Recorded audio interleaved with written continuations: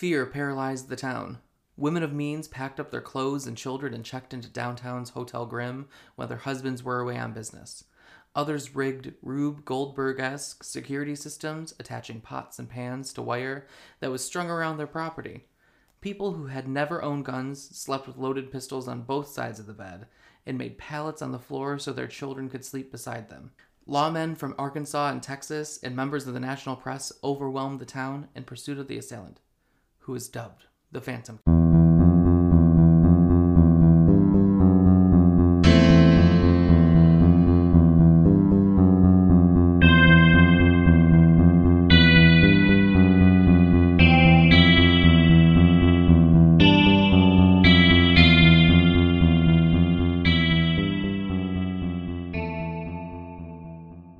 Hey gays and ghouls, I'm Sean Reedy. And I'm Katie Toole. And this is Friday Night Frights. A podcast about Lover's Lane, local lore, and trombones, apparently? Yeah, apparently trombones. We're here for all sorts of musical instruments. I mean, artistry. Artistry. We're here for talent. The best part is he's blowing on the trombone through the mask. So, like, it's not really making any sound. No, it doesn't do much. There's not much going on there. Pretty sure that didn't actually happen. No. Tonight we are discussing both versions of The Town That Dreaded Sundown. Yes. One that was made in 1976. Thank you. And the other that was made in 2014.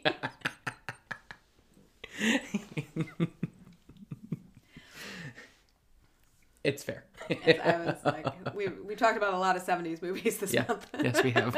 Yes.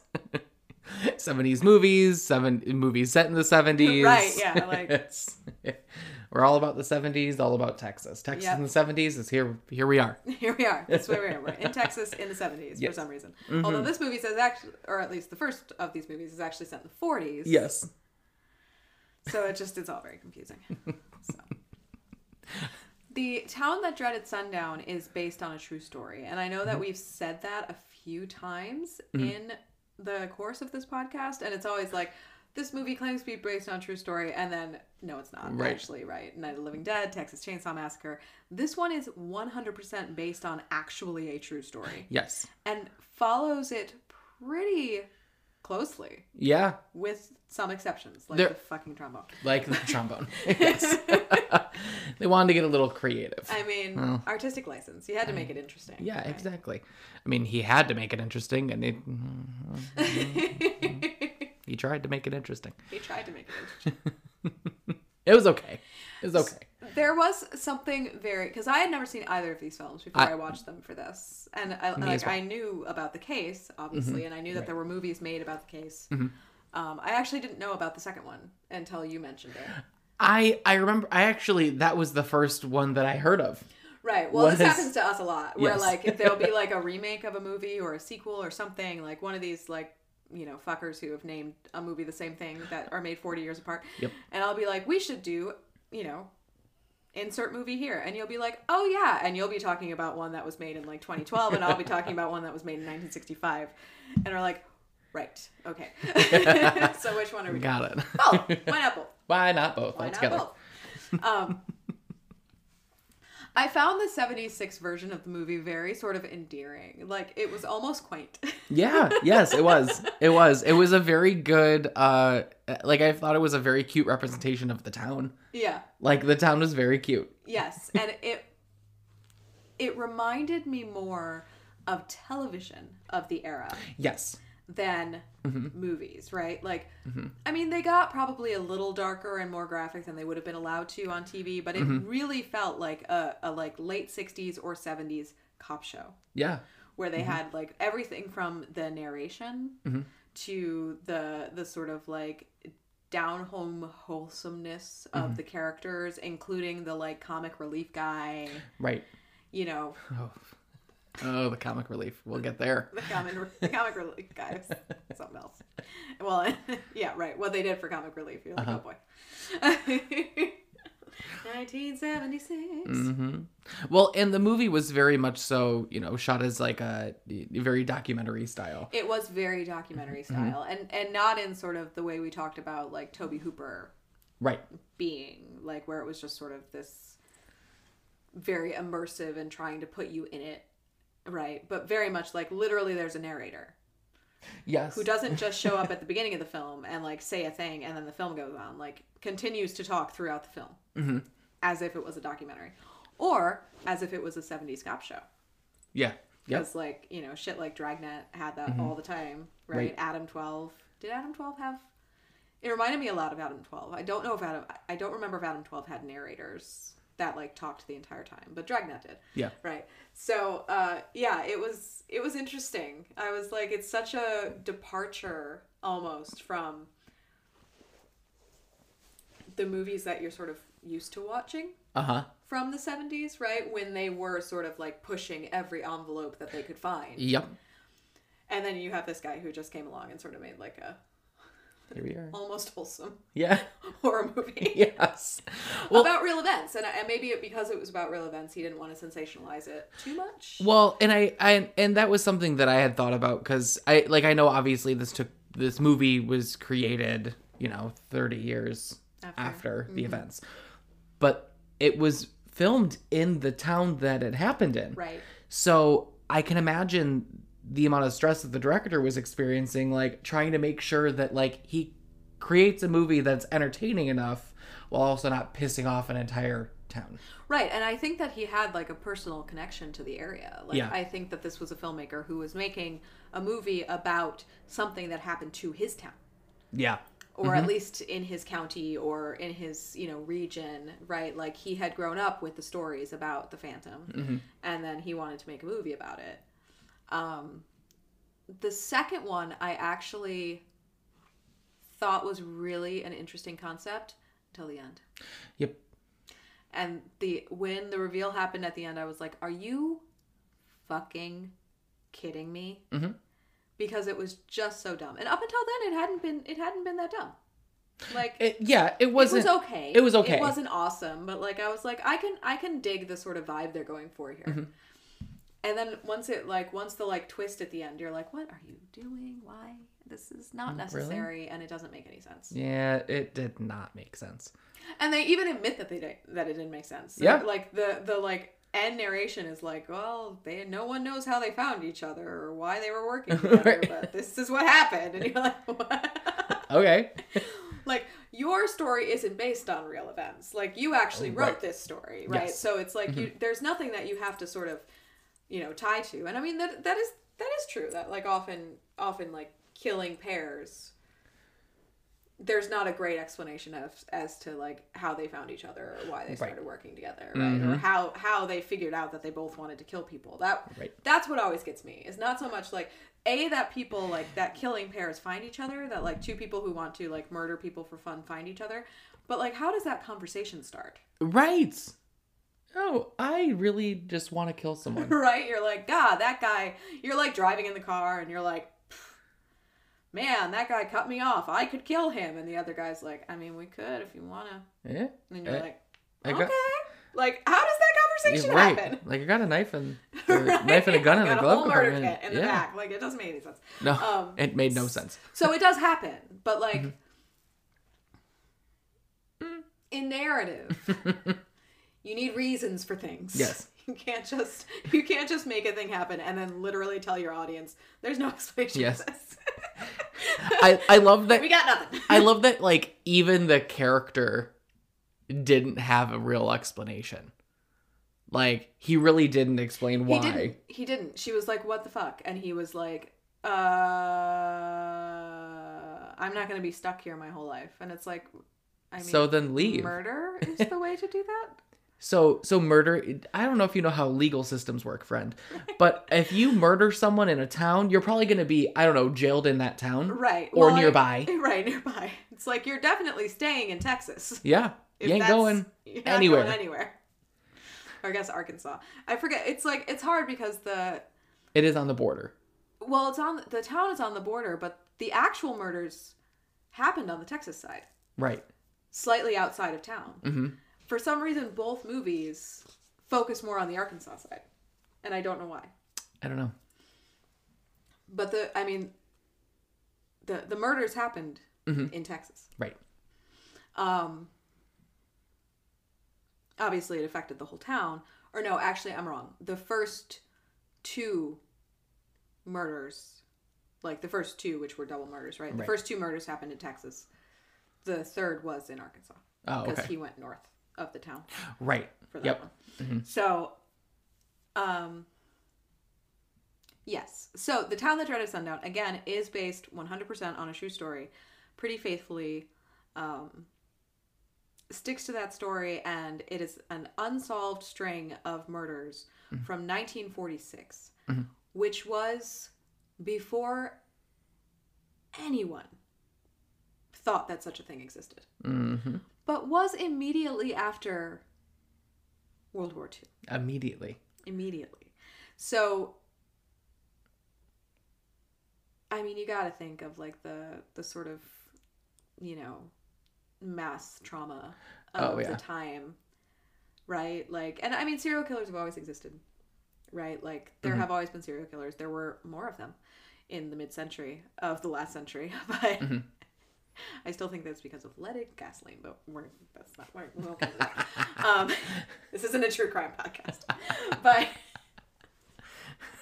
as adjacent as we'd like to be. right. Made everybody fucking nuts. Well, I fully believe that it had something to do with it. But in the spring of 1946, in fact, the first murder, the anniversary of the first murder was yesterday. A man who was supposedly wearing a mask. He was at least wearing a mask in the first attack and the last attack, right? And we know that because those attacks had survivors and they described him. Right. I guess we don't know for sure if he was still wearing the mask, but one would assume he was always wearing the mask. That was just sort of a sackcloth with holes cut out of it. It wasn't like anything fancy. Right. He attacked 8 people. They were all male-female couples, most of whom were in like Lover's Lane type situations, right? They had gone parking because like this was a thing that people used to do all the time. It's not a thing anymore. It's not really a thing anymore. Not really. Yeah, I don't know. I can't think of anywhere that like kids went when I was in high school. No, I feel like that, I don't know if maybe that's just more of like a small town, even more southern thing, but... No, I don't think it's that so much. I think it's a generational thing. Yeah. Right. Well, definitely that too. I think that it was more like you were much more heavily chaperoned and... Right. You know. But yes, so... But anyway, people used to do this all the time. They would go parking. They would basically just go park the car on a secluded road and make out. And he attacked 3 couples who were doing that, and then he attacked a 4th couple in their home. Which is interesting. And you kind of gotta wonder, although she described him. Yeah. And he matched the description, but it's just, that just seems like it's an MO switch. It's a serious MO switch, because at that point too, you're talking about a married couple, not a dating couple. Right. They were, you know, a different age than the others. Yeah, it was that one. It's weird. That one's weird for sure. He became known as the Phantom Killer. Yes. Right. And the murders, the series of murders are known as the Texas Moonlight Murders, which is very like, ooh. Yeah. Right. It's honestly a cute name. I mean, it's a cute name for the murders. As far as murders go. As far as murders go, it's cute. The Texas Moonlight Murders. Oh. It's very 1946, right? Like it evokes the time. Yes. But yes, I have the list of, we should say their names. So the thing obviously in the movie is that the victims' names were changed. Yes. Yep.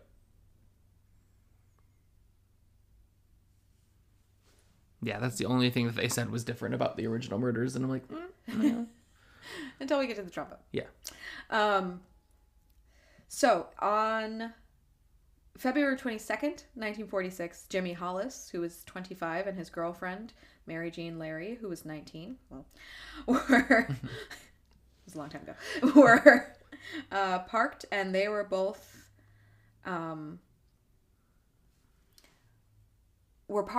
attacked by a man in a mask. Mm-hmm. They both survived, although Hollis was in a coma for several days. Mm-hmm. There was a sexual element to the attacks. He actually ended up sexually assaulting Larry, the girl, with his gun, mm-hmm. which is horrifying. Yes. I mean, the whole thing is horrifying, but that somehow makes it more horrifying. 3 weeks later, or actually about a month later, on March 24th, so like I said, yesterday, mm-hmm. Richard L. Griffin, age 29, and his girlfriend, Polly Ann Moore, age 17. Mm-hmm.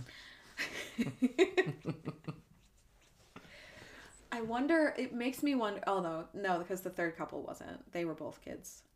Right. But it makes you wonder, sometimes these guys have such like weird triggers. Is it like, yeah. Was it the age difference? You know what I mean? Right.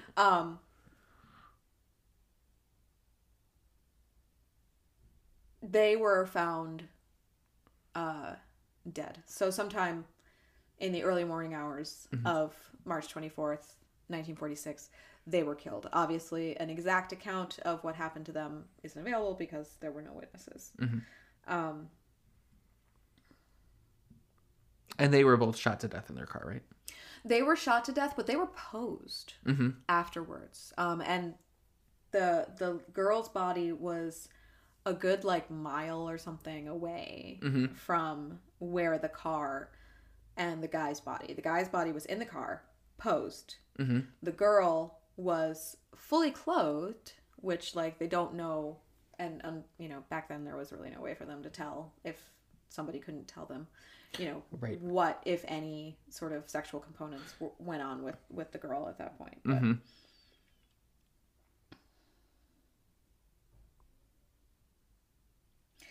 So then 3 weeks later, on April 14th,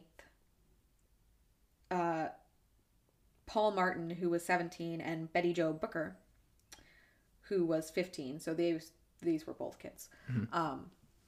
Went parking, despite by that point it being the whole town on red alert. Right. But, they were teenagers, so what are teenagers going to do? You're going to tell them not to do something, they're going to okay, I'm going to go do it twice. Yeah. Double down. Double down. Yeah.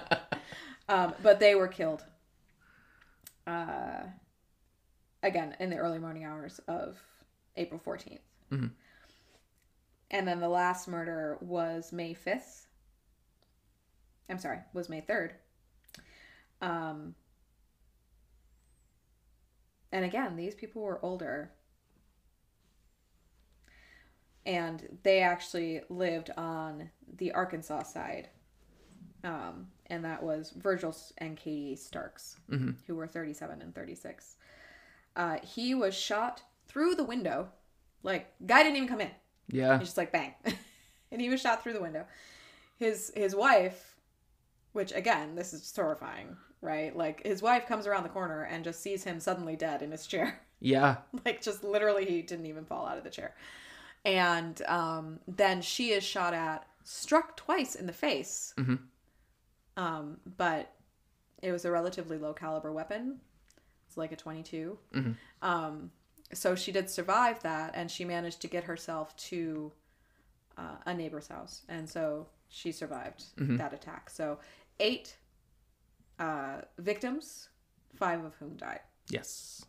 And then it stopped as suddenly as it had started. Some people believe that is because a man named U.L. Swinney, who was a sort of career petty criminal, was arrested and imprisoned for car theft. Mm-hmm. They could never get enough evidence on him to charge him or convict him of the murders, but mm-hmm. there are many, many people who believe that U.L. Swinney was the Phantom. And then there are people who believe that he, skipped town. And there are people who believe that he went to California and became the Zodiac. But yep. I think that there's two. I think there's too big of a gap. I think he would have been I mean, unless he was really young when he did the first ones, and then, but it's just there are a lot of killers who have that MO, right? I mean, unfortunately, but the mask and the gun and the lover's lane. Yep. All it is interesting. It is like, It's an interesting tie. There's, I mean, yeah, like that's a lot, and it was what, 22 years, 21 years. So like, it's not impossible. Yeah. Did I just say impossible? You did. You did. You English major, you. Katie, I have an excuse. I'm stupid. You're not stupid. You don't have a fucking right. I'm sorry. Suddenly was channeling Ralph Wiggum for some reason. Sean is nowhere near stupid. And then, so 30 years later, they decided to make a movie about it. Mm-hmm. And we got The Town That Dreaded Sundown. Mm-hmm. It opens with narration about how,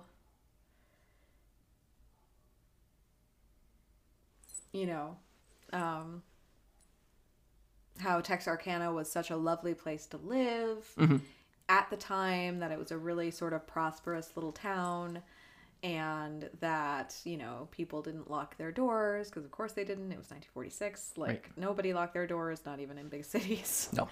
And, just how out of nowhere this came. It focuses much more on the investigation of the killings than on the killings themselves, which is another thing that makes it remind me of a cop show, right? When you're talking about,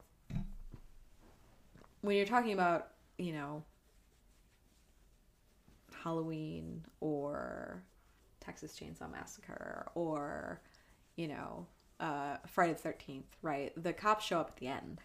Yep. Because, and part of that is because this actually was a true story. And most of the time, not always, like there are, Richard Speck was a thing that happened, but usually people don't do all of their killings all at once. Right. Like usually it's spread out. Right. Yeah. So there is more of like an investigative period in between the murders that like most slashers don't allow for, because it's like survive the one night. Right.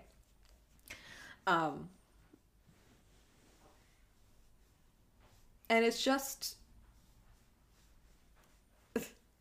the characters who are investigating add such like a level of goofiness to this. Unexpected goofiness. Goofiness. Like, what are we trying to achieve here? Right. Because like it's a very serious movie, except when it's not. Yes, exactly. And it's just like it's very uneven in tone. Mm-hmm. Yeah, it's not consistent. Got some cop chases going on, cars crashing into lakes. Guys in big, like, 10-gallon hats yelling at people, guys in drag. Oh, yeah. Like, harassing the guys in drag, like, and of course there's guys in drag. Why wouldn't there be? But,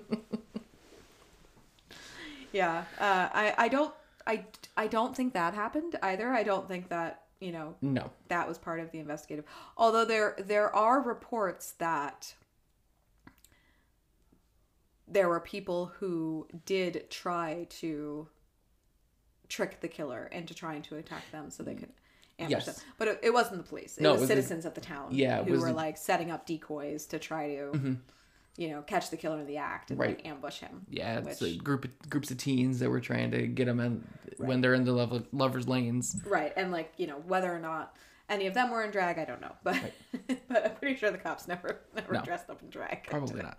It's not the Bugs Bunny school of investigation. No. But I mean, this was a huge deal. Oh, yeah. I mean,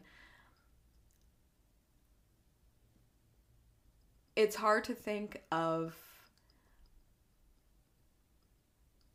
another one that got this much press prior to this, except for like the ones that are almost legendary, like H.H. Holmes and Jack the Ripper, right? Like, that's how far back you have to go, where, a serial killer was, I mean, the word didn't even exist at the time. right? It actually didn't exist for a while. I think it didn't exist until like the 80s. They would call them, you know, all kinds of other things, but the term serial killer hadn't come about yet. But this was a international story. You know, every law enforcement agency within earshot was there, right? Yep. So like you had the local cops from Texarkana, you had the county sheriff's department, you had from both sides, right? You had the Arkansas State Police, you had the Texas Rangers, and then you had the FBI. Right. So this was a massive investigation. And it's unsolved. Oops. Which just goes to show, I mean, it goes to show you how hard it is to solve these things, right? And especially back when you didn't have the tools. I mean, they did actually use, like, this was at the very, very beginning of criminal profiling. Yeah. So they did come up with a profile. The problem was that every guy in town fit the profile. Right. Here's a guy in blue jeans and some boots. Right. He's got a gun. And he's 6 feet tall. Right. And tan. Yeah. Maybe light-skinned. We don't know. Maybe. Maybe light-skinned African-American or just a tan guy, which, you know, there aren't any of in Texas. Not at all. Like, the fact that there's anyone who could be a race, you know, other that could have like tan skin other than an African American, like, I don't know, a Latino person or a Native American, because they don't have those in Texas. No. Like, not in the South. So, I mean, it was, you know, they had some investigative hurdles. Yeah. For sure. Like, well, I guess at least I'd be out of there. Right? Yeah. It wasn't me. No. Too short, too light. Yeah. Definitely wasn't a you know, 5'8"? How tall are you? 5'7". 5'7"? I was close. Yeah. Thank you. I wish. You're taller than me. Thank God for you. I mean, I feel bad for guys who are as short as I am, because like it's hard to be a girl who's this short. I can't imagine the like added, you know, shit that you get for being a boy that's this short. So we will get into how the film presented these murders, and then how the sequel, you know, had a dialogue with the original murders. But first, it is Shark Tale Hour. We almost forgot to do Shark Tale Hour. Tonight's Shark Tale is called The Phantom, of course. And I forgot what I put in it. No, I didn't. It's a... The Phantom consists of... Clearly, I've had too much of this drink already. The Phantom consists of a shot of brandy, half an ounce of vermouth, a few dashes of orange bitters, just like a bar spoonful, that's probably like a teaspoon-ish, maybe a couple of teaspoons, just sort of to taste, of cherry grenadine. And then an absinthe rinse on the glass. Now, this is important, because if you just pour absinthe in, all you're going to taste is absinthe. Yep. So what you do is you pour in a little bit of absinthe, you know, don't do too much, don't want to waste it. It's expensive. Yeah. And swirl it around the glass and then dump it out. And then pour the rest of your drink in there. So it's a little bit like, you know, a Manhattan married a Sazerac, but there's brandy involved. It's very 1946. It is. It's very delightful. It is. It's quite tasty. So you can you know, throw those back as you're watching this this lovely film. Okay.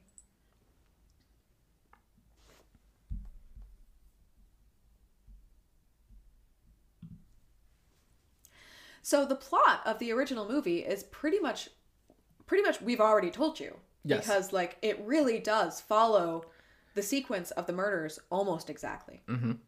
And then there's this sort of in between of the investigation, right? And even the investigators are based on real people. Absolutely. Probably not Sparkplug, but Sparkplug is real. Sparkplug is real. I need Sparkplug. Not only is Sparkplug real, but he is also a returning character in the second one, except for he's not the same person.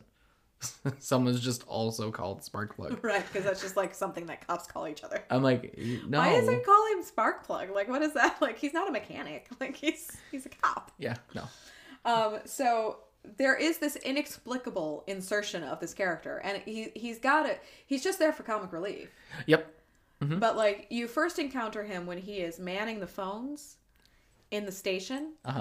As they're talking about, this is before the murders start. This is after the first attack. Yep. Right? Because the film pretty much opens with the characters that represent Hollis and Larry, right? Right. Leaving the movie theater and going to park. Right. And your first attack happens right away. And then they start investigating the attack. And then, of course, once the next attack results in a murder, then, you know, the panic starts to ramp up. Right. But yes, so the first attack has happened, but no one's been murdered yet. So, like, they're not in full panic mode, but they're worried because the nature of the attack suggests that the attacker will strike again. Right. Exactly. Right. Even in 46, they understood that sexual violence didn't tend to end at one. Usually the first one is the first one. Right. It's the beginning. It's not. Right. Yeah. It's not the only. Yeah. So that they even understood. So they were worried that they were going to, you know, have a sort of spate of attacks. Mm-hmm. And Sparkplug is there, and he's answering the phones, and he's threatening to literally kill. For a while there, I was like, are they trying to set this up that Sparkplug is the killer? You know, I was a little confused by that too. I'm like, is he supposed to be the psychopath? Because he's like immediately acting just like one. Yeah. Like, come on, man. Let's just start threatening people to kill their dogs because they're coming onto your property. Like, huh? No. Or no, it wasn't even that. It wasn't even that. It wasn't even. Yeah. No. So yeah. he took a domestic violence call. Yes. Of all things, he took a domestic violence call. The woman had called the police. She was like, you know, my husband is at it again, which implies that he's done this before, right? Mm-hmm. Obviously, like a mean drunk or something. Mm-hmm. And he said, put him on the phone. And he berates him for a minute. And then he said, he goes back to talking to the wife, and he's like, well, you know, I told him that I would come and, you know, bash his face in or something if he bothered you again.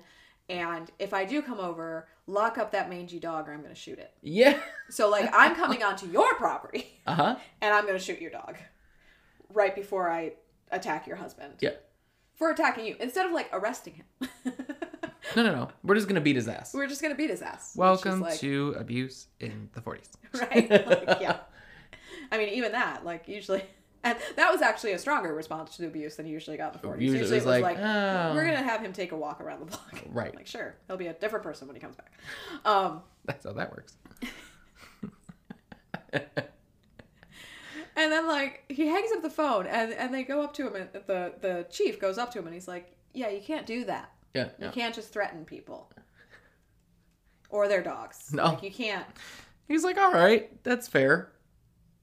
He was like, why don't you just stick to the book? Like, just stick to the script if she calls again. Mm-hmm.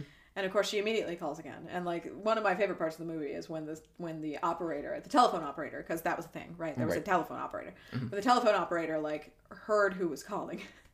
She was like, okay, hold on, because she had just seen all this go down. And of course, Sparkplug is immediately like, okay, I'm coming over, lock up that dog or I'm going to shoot it. Right. And then that's the end of that. You don't see what the resolve of that was at all. You don't know what he does to the dog or the husband. If he even ever goes, if they stop him. Right. Like,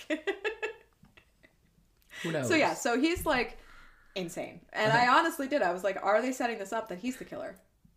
Because I knew the actual case was unsolved, but that doesn't mean that the movie about it, you know, doesn't, you know, posit a killer, right? Like, and there have been. I mean, look at Joseph D'Angelo. Like, there have definitely been cops who were serial killers, right? So it's like not, you know, it's not, you know, outside the realm of possibility. But so then the second attack happens, results in, you know, the death of the victims. And so now they're really freaking out. And this is when they call in the Texas Rangers. Yes. And the most Texas Ranger guy, who was based on a real person. Yep. Who called himself Lone Wolf, which is hilarious. Which, did he actually call himself Lone Wolf in the original too? He did not. I was going to say, I didn't think his nickname was the Lone Wolf in the original. But the actual man. The man who was based on him. His nickname was actually, yes. The man that he was based on, yes. Right. His nickname actually was Lone Wolf. They don't ever call the character Lone Wolf in the original film. When they are talking about him before he shows up, they're like, oh, the Lone Wolf. Right. But that's the only mention of it. He definitely never tells anyone to call him that. No. And you have... Not in the original. Not in the original. In the sequel, people call me Lone Wolf. Well, that's cool. I'm not going to call you that because that's stupid as fuck. Yeah. I'm sorry, bud, but that's fucking dumb. Right? It's not the 40s anymore, and you can't have dumb nicknames. Right? So they call him in. They have like Morales, JD Morales. Yes, That's his name. Mm-hmm. So they call in Captain JD Morales from the Texas Rangers, and he is like a caricature of a Texas Ranger. Right. Speaking actually of the Texas Ranger and true crime, slight sidebar. Mm-hmm. I highly recommend, since we're like on a Texas kick for some reason. Right. That everyone watch The Confession Killer on Netflix. Have you watched it? I haven't. It's about Henry Lee Lucas. Ooh. And the absolute batshit bananas sequence of events that led to Henry Lee Lucas. And like, I thought I knew the Henry Lee Lucas story. Like, I knew that he confessed to a lot of murders that he probably didn't commit. Right. Right. What I didn't know is that he's only been like absolutely linked to like 3 definitively. Right. And then like that, the rest, they have no idea. And that he was just basically fed this information. Yeah. And that like the Texas Rangers got so swept up in all of this, like as an entire organization, they got so swept up in all of this that they just like, suddenly this kid, or not kid, he was, 40, but suddenly this guy had like,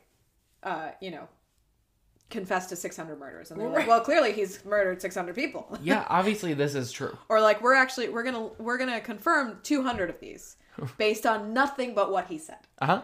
Even though someone else came along and was like, yeah, there's no way he could have even been in that state. Yeah. But they're like, no, but he said. But he said it. But he said. So, crime solved. Crime solved, right? Close it up. No. So yeah, it was fascinating. Mm-hmm. And like, I still, because in my head, it was still like, yes, he admitted to murders that he didn't commit, but he was the most prolific serial killer of all time. Yes. He was not. Almost certainly was not. Like, at all. And like, same thing with Otis Toole, who was his, and like, no, I don't know if I'm related to him, but I hope not. But there are a lot of Tools, okay? It's a very common name. I'm not gonna lie, I kind of hope you are. Serial killer adjacent. But the ones that he said, I think my favorite thing is that everyone just describes Otis Toole, like their immediate description of Otis Toole is that he's just the dumbest person they've ever spoken to. Right.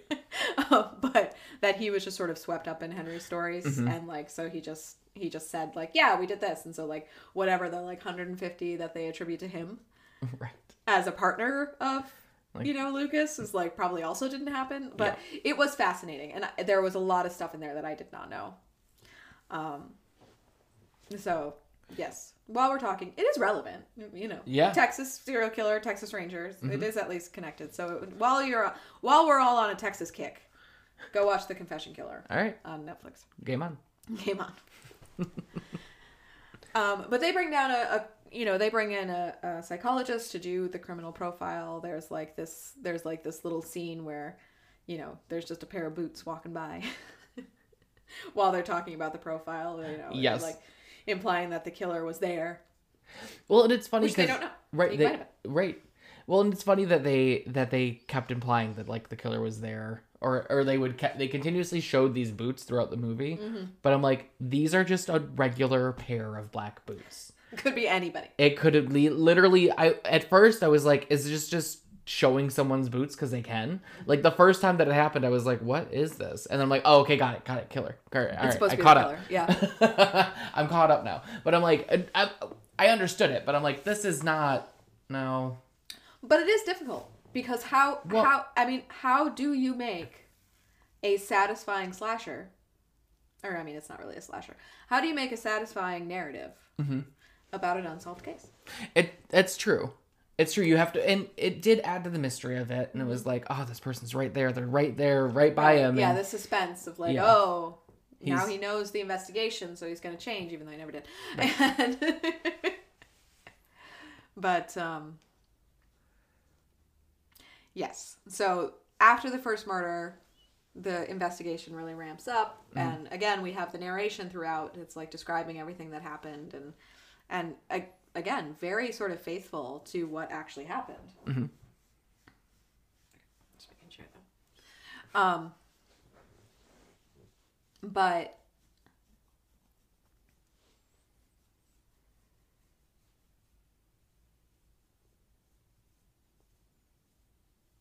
when does the car chase happen? That was after the second murder, right?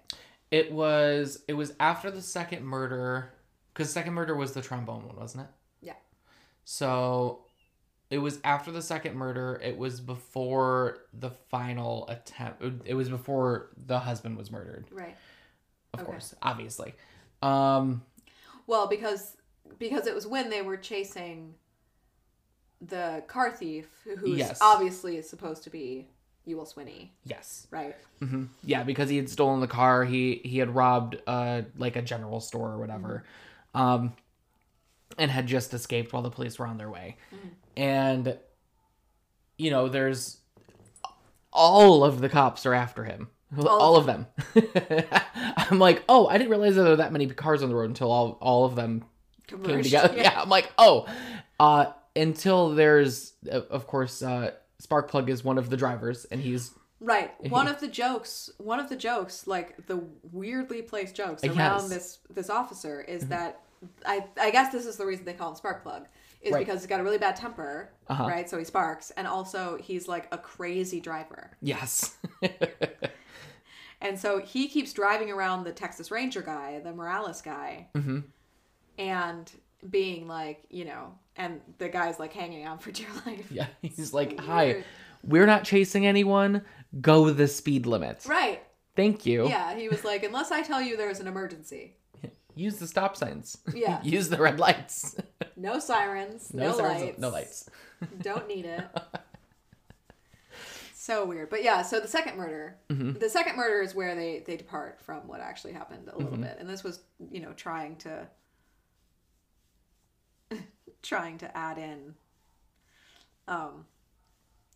a little bit of like cinematic flair, but it just ended up being silly. Yeah, oh yeah. And they brought it back in the second one. They sure did. Like, we're doing this again, really? Yeah, because out of all the murders, that was really the most iconic. True. I mean, the rest is just shot. Because it didn't make sense. It didn't make sense, right? Like it didn't make sense in the context of the actual case, because this killer did not use a knife. No, he used a gun. There was a gun. There were guns. Even in the sexual assault, he used his gun. Yep. Like, he was very into guns. Mm-hmm. But for some reason, he has like a Bowie knife. Yeah. And so the second double murder was the two kids. Yes. Right. The one where both of them were actual children. Mm-hmm. And one of them, now in fairness, one of them was a musician who had been playing a concert at the VFW hall. Right. With so, a saxophone. That was right, not with a trombone, with a right, something else. But that was accurate. Right. Right. Mm-hmm. So, and they went to Park, and they sort of argue back and forth a little bit about the wisdom of this decision. Finally, the boy convinces her, because there's always the boys convincing the girls in these movies, right? Like, there was never a girl who wanted to have sex. But to just, stay for just a couple of minutes, and then they get attacked by the killer. And he shoots the boy, and he ties the girl up. Which I will say, the way that he tied her up was consistent with the first murder. Yes. Because she was tied to a tree with her hands wrapped around the trunk of the tree. Yes, although that was only in the movie. In the movie. That was not an MO of the actual murder. Right. The actual murderer, no one was ever tied to a tree. Right. But yes, like they did that, like they did sort of create for the killer that MO of tying them to the trees. At least there was some consistency there. There was some consistency. Yeah. So, and then he pulls out a Bowie knife, and he pulls out her trombone. And he ties it or duct tapes it. Like, also, where'd he get that? Like, what? That doesn't make any sense. Yeah. To the end of the slide of the trombone. And he starts playing the trombone, but again, through the mask. So it's not really making any noise. But he, like, keeps blowing into the trombone and pushing the slide all the way out so that the slide of the trombone, so that the knife that's attached to the end of the slide of the trombone stabs her repeatedly in the back. Yes. It is an utterly bizarre scene. Yep. You're like, what are we doing here? And it's played off as like this horrific thing, and you're like, this is just goofy. Yeah. Like, I don't even know if this would work. Like, would the trombone bend? I don't know. Would the knife stay stuck to it? Yeah, like it's like not so much to like. I mean, I'm not an expert on stabbing people, but it seems like it takes like a lot of force to pull a knife out of a person after they've been stabbed. So like, I feel like that motion wouldn't work. I don't know. But that's what they did. And that's how the second girl was killed. The boy was just shot, and then she was stabbed with her own trombone.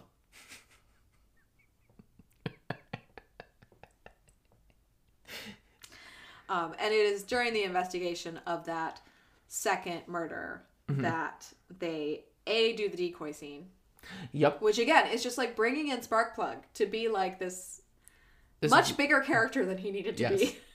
Well, and the in that scene too, it's Sparkplug and then the other officer. I don't remember his name. Yeah, but yes, one of the other officers that like jokingly like flirts with him. Right, and is like, tries to grope his fake boobs and everything, and he like tries, starts to smack on him, and then that was obviously unsuccessful and probably didn't actually happen, like we said.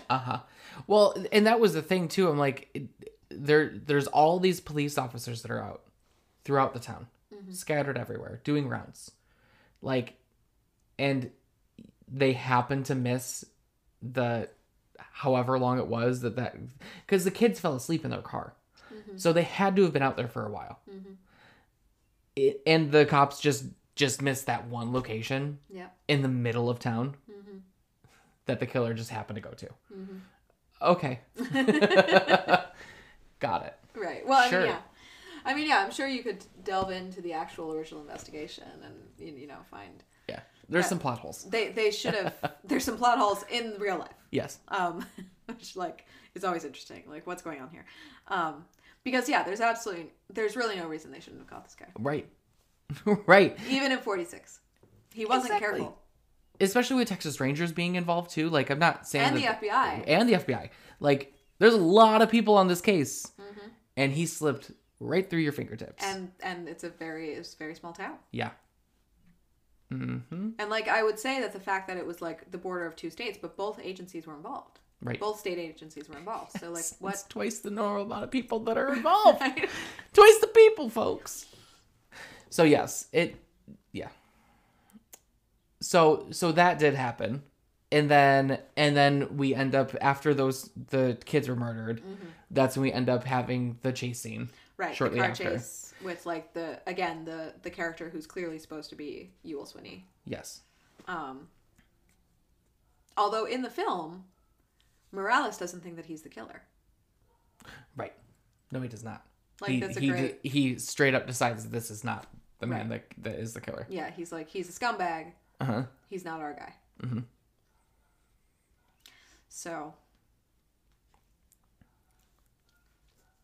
And then there's also the chase scene at the end where they chase him into the swamp, Which I think was put in, because I don't think that happened either. I think that was put in as like a way to have sort of a somewhat climactic ending. Right.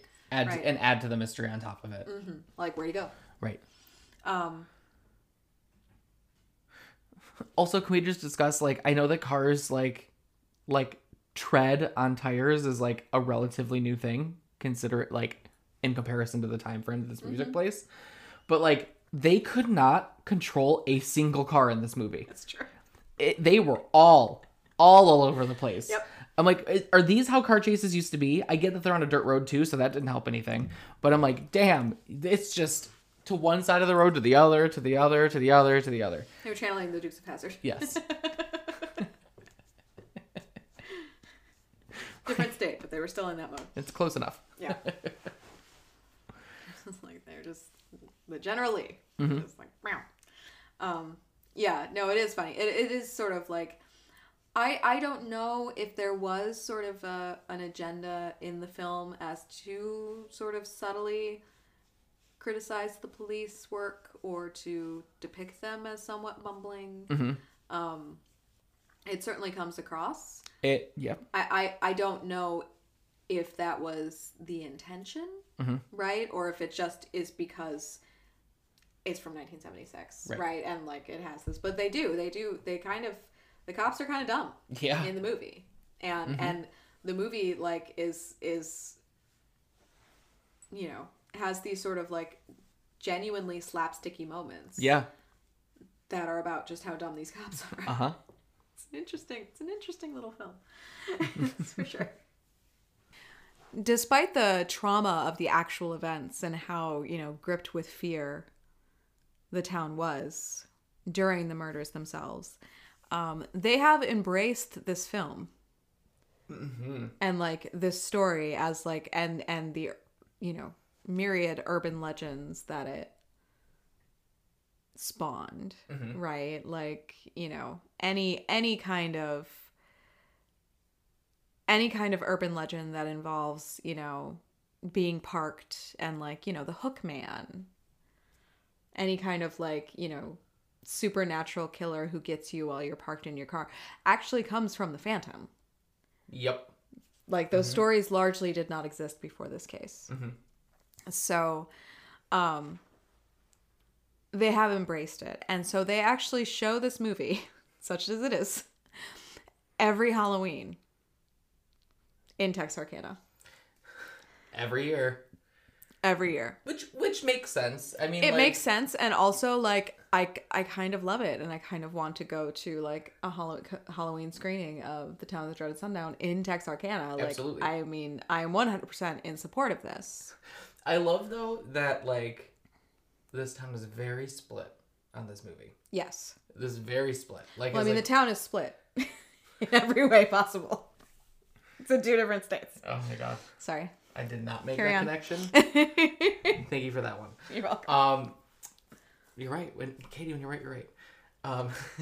It is in fact split in 2 different states. It is. But it's just so funny that like there were so many people in the town that were actually against it, even though obviously there was a ton of extras that were used in the filming of the movie. But right. Well, I mean, there are going to be people who felt like it was, you know, exploiting the real actual lives that were lost, which is a fair and valid point of view. Yep. There are people who feel that it wasn't accurate enough and it was too sensationalizing. Which I get. I mean, I do get, because like for some reason the film is primarily set as if it's happening in Arkansas. Yes. And most of the murders actually took place on the Texas side. Right. Like right outside of town in Bowie County. Bowie County? I think Texas. So yeah, so there are, you know, it definitely had its detractors, but it's sort of over the years has gained this kind of, you know, cult classic status, and they do show it every Halloween, which is important for you to know. Yes. Because that is where we begin the second movie. Because if there's one thing The Town That Dreaded Sundown needed, it was a sequel. And how do you make a sequel? Right, on a movie that like is based on real events. Right. You make shit up. Yeah. So it's funny because when I was looking into the remake, so this movie is created actually like this is really like kind of Ryan Murphy's baby. Yeah. So Ryan Murphy actually approached Jason Blum about this movie. Jason Blum had no idea about The Town That Dreaded Sundown. He didn't know that the original movie existed. He was like, "Who's she?" Yeah, new to this party, but okay, let's go. But I'm Jason Blum, so sure, let's make a horror movie. Let's This do is the my thing. favorite thing to do. Well, and I think that's why it was such a perfect pairing. Even though I don't love this movie, it's still a horror movie that's on the books. It Right. Yeah. I mean, it has its. I like the overall concept of the film. yes, yeah, I do And too. I actually like this idea of playing with the mythology that has grown out of these events and this original film. Mhm. Right? And like playing with that and incorporating that into, there aren't many movies that are about movies. Right. Right. So it's kind of cool when those pop up. There are actually more, but there aren't many horror movies that are about movies. Right. I mean, Scream, I guess the Scream series a little bit, Yeah. but like the movie comes after. Right. Right? Like it's sort of about just these kids who are really into horror movies in general, and then it's after the the stab movies start being made in the series that it like sort of takes that extra layer. But sorry, there was a hair in my mouth. But this one was, I mean, from 2014, this is kind of an innovative idea. Yeah. And also they were innovators in that they named this fucking movie The Town That Dreaded Sundown.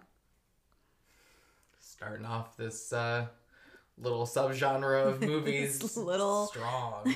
This little just determination to confuse everybody Yes. at all times. Yep.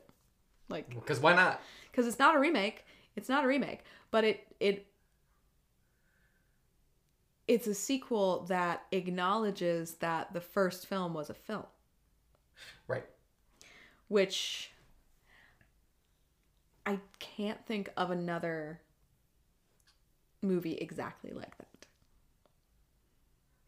Yeah, I can't think of another movie that's exactly like that. It is just funny that, I mean, because really, like, I don't know what else I would name it. What? The Town That Dreaded Sundown 2? Still dreading it?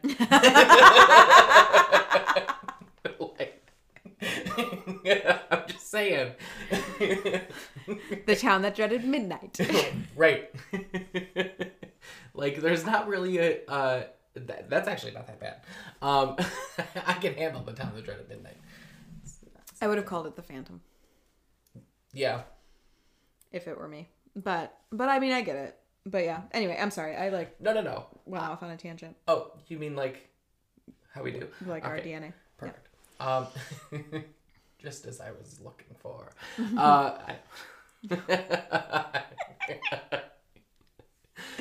But no, it definitely a very interesting concept. Mm-hmm. I appreciate that the movie was made.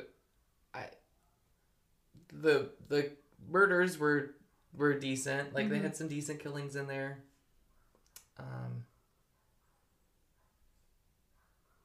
Yeah. I don't know where I was going with that now either. I'm sorry. So once you told me, because like I apparently missed this. Once you told me that Ryan Murphy was involved, there were things about it that made sense suddenly. Oh, the fact that this is a movie within a movie, I'm like, this is Ryan Murphy all over all it. Yeah. over it. And just some of the like aesthetic choices and the fact that there was like,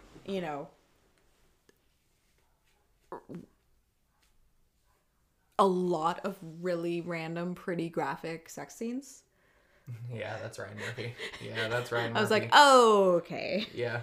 Like, Yeah, there were a lot of really graphic there sex were a lot scenes. of really graphic sex scenes, which is interesting because like and I mean, I get it. Like, obviously in the original murders, like the actual murders, like, he was targeting people who were in at least sexualized situations. Right. Right? Like, we don't know if any of these people were actually having sex in their cars. You know, maybe, maybe not. You don't know. But they were at least, you know, making out, right? Like, Right. you don't go to a lover's lane just to talk, you know, like... But also just, it was just like... And I don't even mind sex scenes. That's not what I'm talking about. It's just like they were... The first one, I think, in particular, the one with the blonde and the military man in the hotel, I was like, wait, did a different movie just start? Yeah, it went like from horror to porn. Immediately. Like, just boom. And I was like, wait, is this still the same movie? Yeah. Like, did my Tubi mess up or whatever the fuck I was watching it on and, like, switch to something different? Because, like, what's happening right now? Yeah, it got intense there for a little bit. It did. But, which is fine. I mean, like, you know, a movie like X, which we watched last week, makes sense. Literally, they're making a porn. You expected to see graphic sex scenes in that because they are making a porn. But this, it was just like, I don't know. It was weird. It was just a strange shift in tone. The tone was somewhat inconsistent. Yes. In the movie. Yes, the tone was very inconsistent. It didn't really know exactly what it was doing because it was kind of trying to do too many things at once. It was trying to do too many things at once, and I think they were trying to sort of... I'm not sure. I mean, I can't speak to what they were trying to do, but there were parts of it that felt like a very sort of, you know, serious horror film. Yes. There were parts of it that felt like a parody of the original film. Yep. And that was mainly whenever Anthony Anderson was on the screen. Right, because Anthony Anderson is a comedian. He is, and he was playing it as a comedian. Yes. And I don't know if that was like a reference to the original and the fact that the cops were used as like the comic relief. Right. But it just felt muddled. Like, it just felt muddled. But I mean, it was a very interesting concept, but it was sort of like just the execution wasn't great. And I really, really did not like the ending. Oh, the ending was atrocious. I mean, what? Yeah. Because that's exactly what you would expect, right? The person that you saw murdered to still be alive? Right. Well, I mean, it's just like, I'm sorry. When she was like, they found your body. And the other guy was like, I found his body. And I'm like, I'm sorry. No one else looked at this body? We cut up his face. It's like, no, there are things like dental records. Like, do you know the extent of mutilation you have to get before a body is unidentifiable? Yeah. You got to remove a lot of stuff. You got to remove a lot of stuff, you know, like if they had burned the body, maybe. But just the idea that, like, they, like, cut up his face and suddenly he was unrecognizable. And where'd they get that guy? Like, somebody else went missing. Yeah. It's a very small town. They would notice. I mean, the idea that in 2013, even in a small town, you would get away with replacing a body with another one and having it be identified as, you know, the person you're trying to have it be identified as was just a bit too much of a stretch for me. I'm like, and it was unnecessary. This doesn't make any sense. Yeah, it didn't make like, the cop made sense.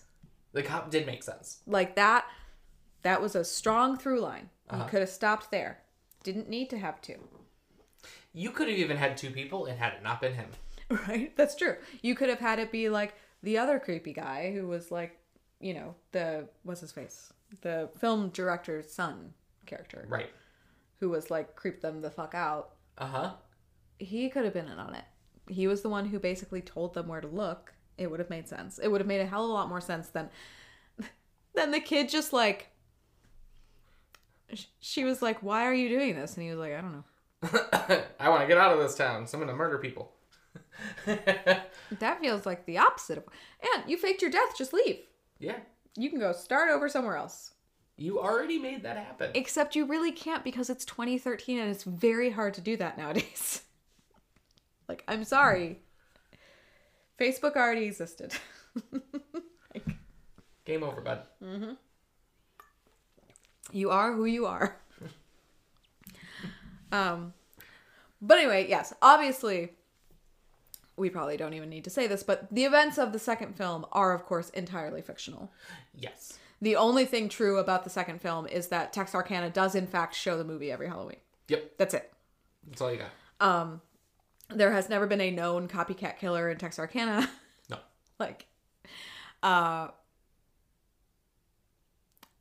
But they still, of course, make the claim at the beginning of the film that it is based on true events. Right. Right.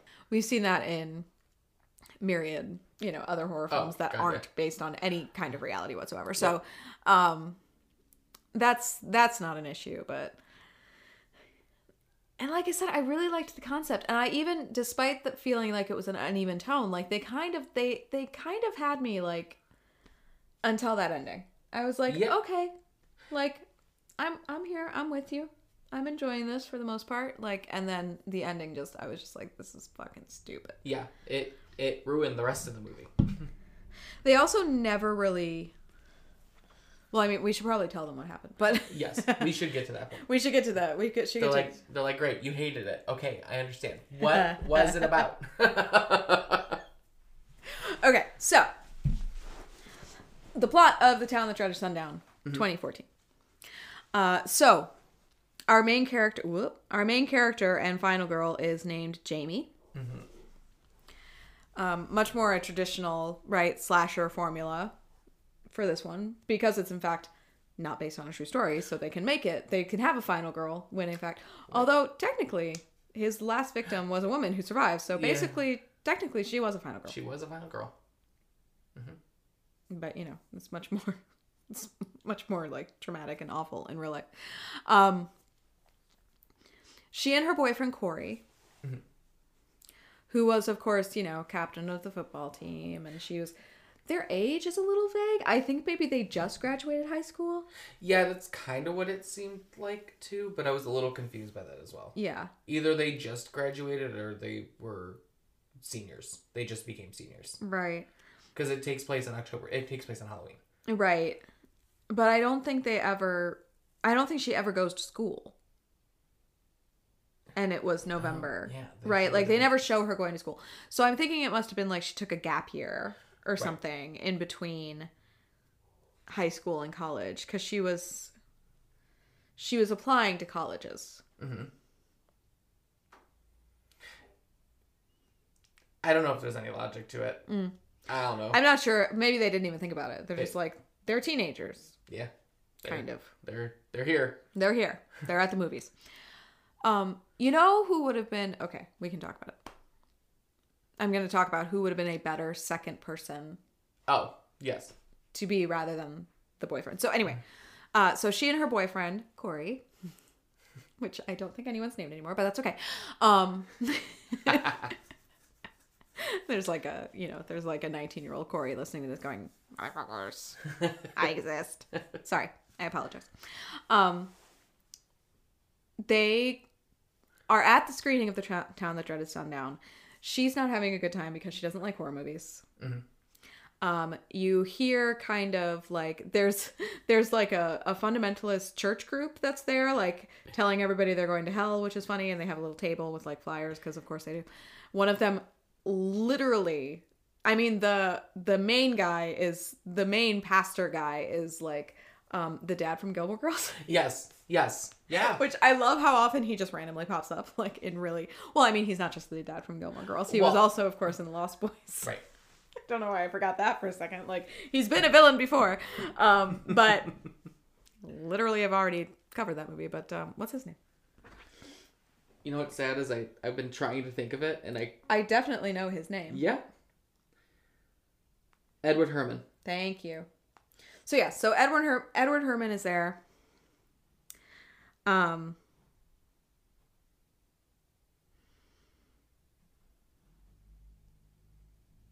so, it's the whole town. But Jamie's not having a good time, and so Corey's like, yeah, we can leave, this is lame, whatever. Hey, here's a fun idea. Let's go parking. Great idea. Great idea. And she's like, you really want to fucking go parking right after we watch that movie? And he's like, come on, it'll be fun. Which actually does, like, that now makes sense. Yes. Knowing the ending of the movie, why Yes. he would want to do that. So anyway, they start making out.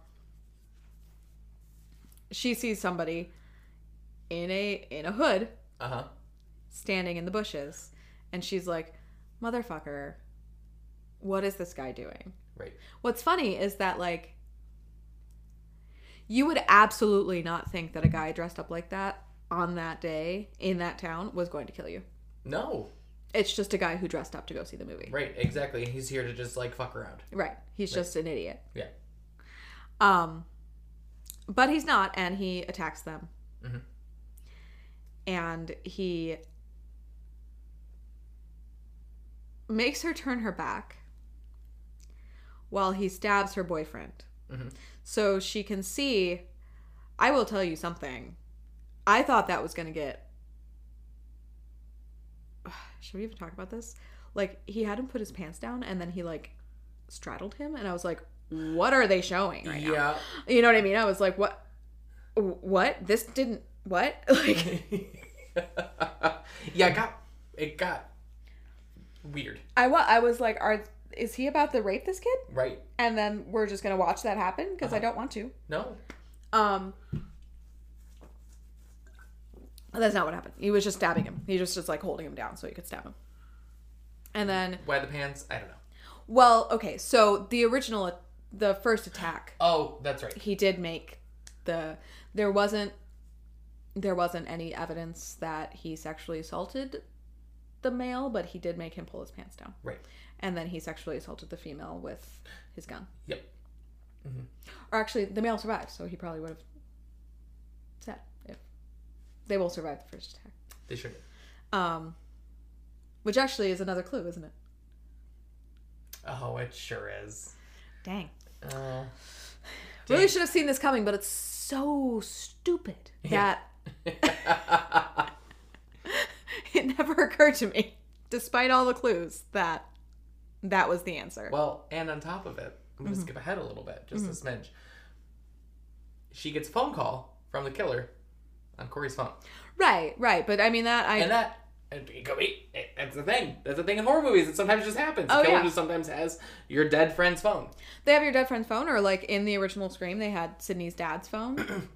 Right. Because they had him tied up, kidnapped, right? Exactly. So, like, yeah, it's not... You just assume that that's another way to terrorize her, is that the calls are coming from his phone. And, of course, the killer has his phone. Right. Because he killed him. Yeah. And he took his shit. It never left his pocket. Right. Well, yeah, because he's the killer. Yeah.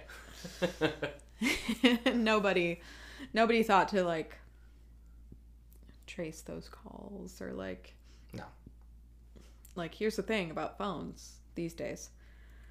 They can pretty much tell you exactly where someone is. Yep. At all times. Mm-hmm. So, hey, and especially GPS. if they make a phone call. Yeah. Like, even if they have GPS turned off. Yep, you can trace that shit. So anyway, she takes off running through the woods, and the killer tracks her down, knocks her down, stands over her. She thinks, good night moon, and he just says, "This is for Mary, make them remember." Right. And then you cut to her, like, in the hospital. Mm-hmm. So she's, of course, deeply traumatized, right? Her boyfriend is death. Her boyfriend is death? No, that's a very different movie. Mm-hmm. Her boyfriend is dead. They have a funeral. His mother screams at her and calls her a slut. Yep. They buried a body. Like, someone else looked at that body. Anyway. They said, yeah, that's him. You see her... Doesn't his mother have to identify him? Generally? Since a family member has to identify him? I mean, yeah, somebody who knows. But, I mean, that's what they're like. I think that's why they're like, oh, he cut up his face. So maybe they, like, just because they... Oh. They put him in his clothes. Right. But still, I don't know, man. I just don't think... I don't know. I don't think... Yeah, I'm not on board with it. Mm-hmm. The concept's there. The concept's there. Well, and they had an absolutely perfect person for it to be, too. Oh, yeah. And then, like, it just, I don't know. It doesn't make any sense. But, So, you know, she goes to therapy. You find out that she lives with her grandmother because her parents passed away in a car accident. Mm-hmm. Because, like, for some reason, she needs more trauma. I don't know. Yeah. Like, I don't understand. I don't understand the trend of, like, making the final girl have some, like, hideous trauma in her past as well. Because that's the only way that she's going to have any strength to get through, Katie. Don't you know that? I see. Of course. Anyway. We're being, like, bitchy about this movie. I know, we're really bitchy about this movie. I don't know. It's just like I think it's just like you hate to see potential wasted because they had such an interesting idea. Yeah. The kernel was there, and it could have been really good, and then it just wasn't. And you're like, come on. And also, like, I mean, I don't know. I expect better from Jason Blum at least. Like, yeah, Ryan Murphy is uneven, but hit and miss. But Jason Blum is, you know, usually pretty good. Yeah. With every American Horror Story, there's American Horror Stories. Yeah, right. Well, I'm like, you know, when I was watching the film and I saw Blumhouse come up, I was like, oh. Yeah, I was in the same boat. I was like, okay, perfect. Like, there's, you know, Blumhouse can still be a little hit and miss, but he tends to be on the up, you know. Yeah. He tends to have some good ones. Yeah. He's no A24, but he's there. He's there. But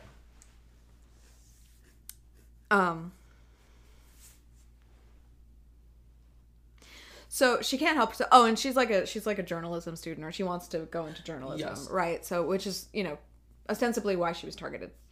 So she starts to just kind of like poke around at it. Yeah. And everybody's like, of course, this is a copycat killing, and, you know, mm-hmm. the whole town starts to buzz about it. Right.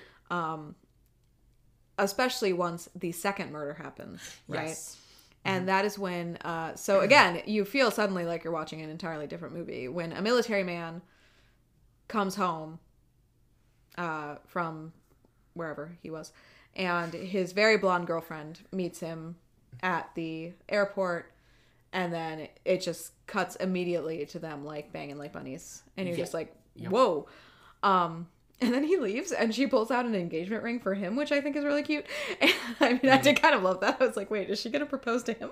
That's awesome. All right, get it. Get it, girl.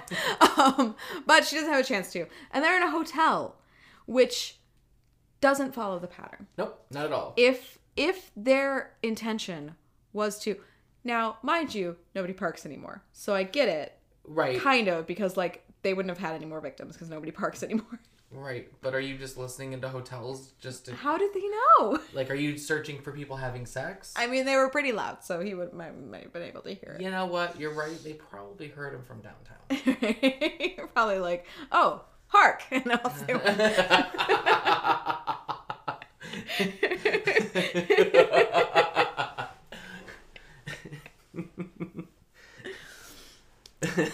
Oh, no. Oh, my brain. The Herald Angel screams. I'll think. Is that booty I hear? Uh-huh. Uh-huh. Wow. But so the Phantom comes in and he kills them. Yep. And then everybody's all up in arms. Yes. And they call in the Texas Rangers, and that is when Anthony Anderson shows up, and you're just like, you are in the wrong film, sir. Lone Wolf Morales. Lone Wolf Morales, who, like... Now, in fairness, the actual Texas Ranger was nicknamed the Lone Wolf. Yes. But I'm not sure there's anybody who's actually cool who, like, specifically tells people to call them by their cool nickname. Nope. People call you that because you're cool. Yep. Yeah, right? That's how nicknames work. People give them to you. Also, there was, like, a split second when he called somebody Sparkplug. Yes. Just a guy who was walking out the door. He's like, thanks, Sparkplug. And I'm like, I'm sorry. Like, the original movie exists in this universe of this film. So, like, everyone at this police station just has nicknames based on who they remind. And why would you not be so pissed off if that were the case and you were Sparkplug? I'd be like, I'm sorry. Am I a dweeb with an anger problem? Because, right. Like, that guy who can't drive, because, like, that guy was not who I want to be named after. No. Anyway. No, that didn't make any sense. I was like, cool nod, but not the right way to do it. Right. Yeah. It would be a cool nod if the film did not exist. Like, yeah. It's like they forgot that the film existed in their universe. Yep. Multiple times. Yeah. Oh, yeah. Like, you aren't just going off the original murders. You're also bringing in the film. So you have to act as if the film exists. Which means that the actual murders also exist. Which means that original case also exists. Which means that, like, the Lone Wolf Texas guy... Right. also exists. Which means that you gave yourself the nickname of the man that worked on the original case. Even though you walk in and you're like, I know nothing about this case. Fill me in, right? Like, then why are you named after that guy? It doesn't make sense. But Jamie shows up at the police station and is like, hey, I want to look at some old police files and shit. Which is usually where you go to, like, a library. But she was at the police station for some reason. Mm-hmm. And she runs into the kid who works...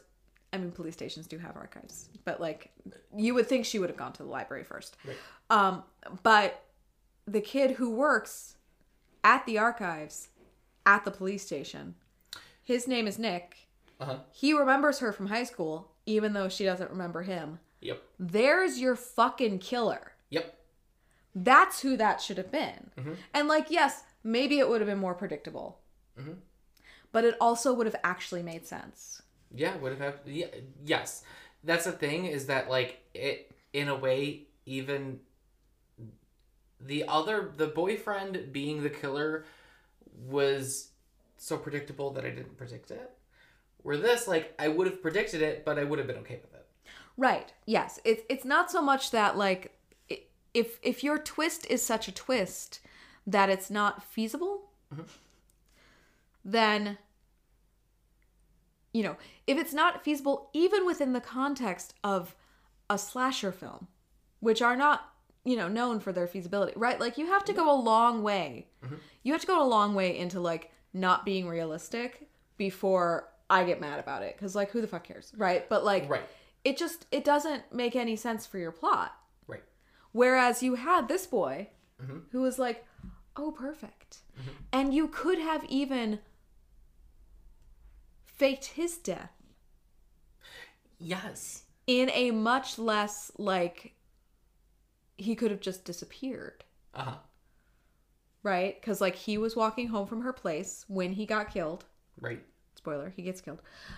He was walking home from her place, and, like, he turns around and you see the killer. You don't see him killed. Uh-huh. Right? So it could have been, the story could have been not that they found him dead, but that he's disappeared, and then he pops up again because he's one of the killers. It would have made it 10 times better. Yeah. Just this small change of, like, which boy she was fucking uh-huh. ends up being the one trying to kill her. Mm-hmm. People. Anyway. So she meets him. They start researching. All about the original murders. The town's all up in arms. You know, they're sort of like, you know, roving vigilante groups, just like there actually were. Yep. For the actual murders. Mm-hmm. But, you know, we're not done yet because... Oh, we should say this. I think you mentioned this when you were talking about just how we could have, like, gotten clues that Corey was the killer. Okay. But he does... So the killer calls Jamie from Corey's phone. Mm-hmm. And another thing that we should point out, because this will be important later, is that, of course, Jamie is now under protection because she is the survivor of a murder. Right. Of an attempted murder. And a murder. Well, not a murder. But she is then given a police escort. Mm-hmm. And there is a patrolman, a deputy, Foster, mm-hmm. planted outside her house at all times. Yep. It also would have made more sense that, like, the deputy foster kid guy was watching Nick so closely. Mm-hmm. It would have made so much more sense if Nick ended up being his partner, because then he's not watching him to keep Jamie safe. He's watching him to make sure he doesn't fuck it up. Yep. Right? Like, everything would have made more sense if it had been Nick. So she starts researching. She finds out about, you know, the prime suspect of the original murders, Swinney, right? They changed his name in the movie, of course, as they did in the 76 version. Right. And they're like, oh, he has a son, right? And they're like... She goes to the cops with these theories about this original suspect and his family. Mm-hmm. And they're like, we've already disproven that. Right. we obviously went down that road, and it's just not true. And she's like, oh, well, back to the drawing board. Nick then asks her if she wants to go to a vigil for Corey and the soldier and the blonde. Right. Which, again, he's your killer. Uh-huh. What the fuck? Right there in front of you. Right there. You were like setting it up so perfectly, and then you went, nope. No, he's too obvious. It's like, oh, you mean like he would make sense in the plot? Yeah. All right. I'm like, you're making a slasher. It's going to be obvious. Just deal with it. Unless you completely change the formula. Right. Like they did in X. Go watch it. Yeah, they sure did. Go listen to our review and then go watch the movie. It's awesome. At the vigil, a person dressed as the Phantom shows up. Mm-hmm. Yep. And one of the fellow soldiers, kills him. And everybody's like, cool. That's done. Right. Look. Mm-hmm. And then they like take his mask off and they're like, the fuck is this? Yeah. And it's funny because when they take his mask off, it's like, it's a kid who was at the screening. Right. Right. Mm-hmm. Like, and he sort of like looked kind of, emo, and he had like a Town That Dreaded Sundown shirt on. And so you're like, so they're like, it must be him because he was a weirdo. And what they find is what he actually was suicidal, which is tragic. Yeah. And he decided to like basically commit suicide by cop. Yep. Or by soldier in this case, but he knew somebody would shoot him. Right. So he went and they found a suicide note and everything. So they're like, great, now we have this like tragically dead young man, and we also don't know who killed these people. But in the meantime, one of the ways that they find out, or one of the ways that they confirm that this kid absolutely was not the killer, is because after he had been shot and was taken to the hospital where he later died, there was like a fundraiser or something going on for the mayor where she actually announces that, the killer has been killed, which is so stupid. Why would you do that? Yeah, don't make that announcement.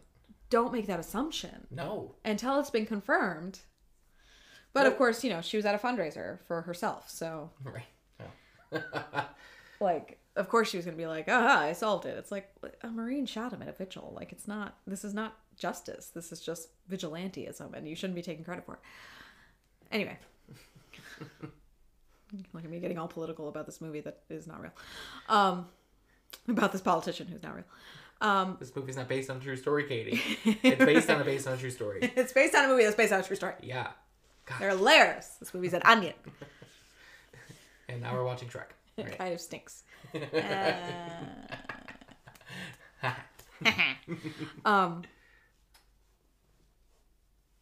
So anyway,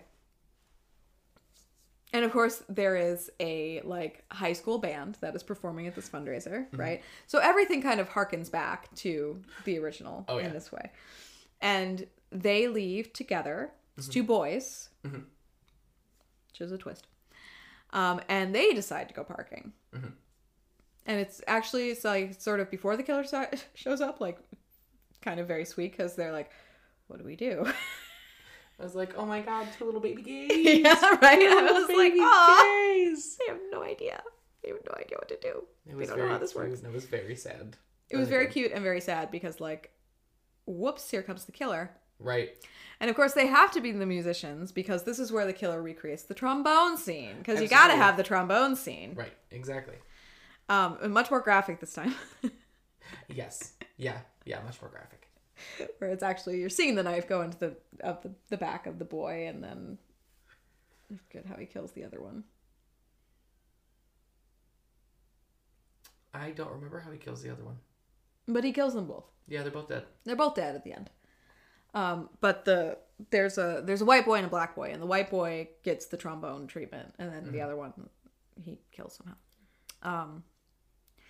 So now they're like, great, now we have three more dead teenagers, right? Because we have the kid who committed suicide by marine. We have the kids who got killed in the...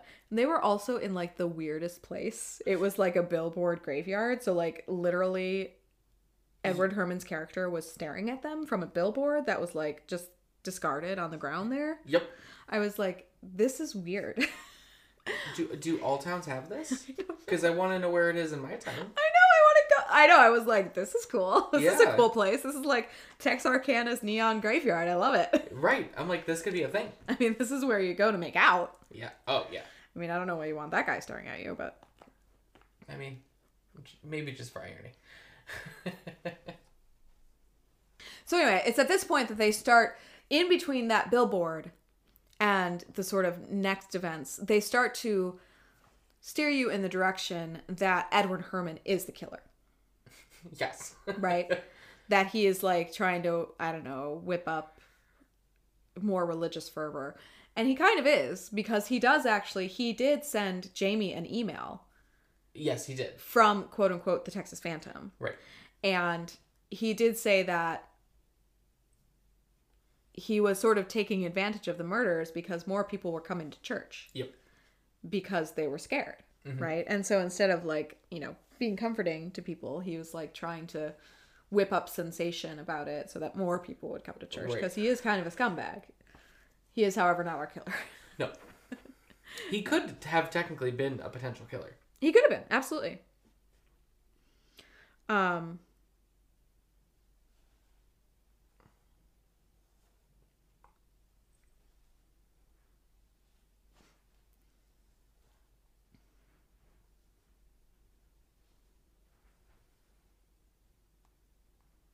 But it's at this point that... It's at this point after the trombone thing, because remember, and this was actually a smart little detail, because remember that the trombone thing was only in the movie. Mm-hmm. The actual killer, I cannot stress this enough, the actual killer in Texarkana in 1946 did not strap a goddamn Bowie knife to a trombone and then use that to stab somebody. In fact, he didn't stab a goddamn person. He only shot people. Yep. He used a gun exclusively. Oh, which is, by the way, I don't know why I didn't think of this. This is how the other boy died. He got shot. Oh, okay. Yes, right. He just shot. Right. Mm-hmm. And it is less memorable because it is much less memorable to just have somebody get shot. Right. Than it is to have somebody get stabbed by a trombone. Mm-hmm. But still wasn't true. So it's at this point that they decided, like, oh, maybe we should be looking at the movie. Uh-huh. Rather than the actual case. Right. And they find that not only does the son of the original director of the original film, not only is he still alive, but he lives in town for some reason. And, or like just outside of town in this weird, like, in a houseboat that's not on the water. Like, sure. Why not? Usually the houseboats in Louisiana are not in water. You know, the state that borders the... It's just a bunch of water there. Right, yeah. There's a whole bunch of water there. Never in water. There's a lot of water around Texas, too. Yeah. It's a whole Gulf of Mexico thing going on. No, they take the houseboats, they surround it in water, but first they surround it in dirt. Right? Yeah. It's like, they build a moat. Right. There's like a moat and then a hill and then it's on top. It's like a Bugs Bunny cartoon. So this is the other guy that absolutely would have made sense as the killer. Yeah. As the second killer. Absolutely. But before they go to see him, there is another murder. Mm-hmm. Right? So one of the cops, the old drunkard cop, and like his barfly girlfriend are killed in his home. Mm-hmm. And again, another one of these, like, she's giving him head when it happens, and it's like, was this necessary? Nope. Sure wasn't.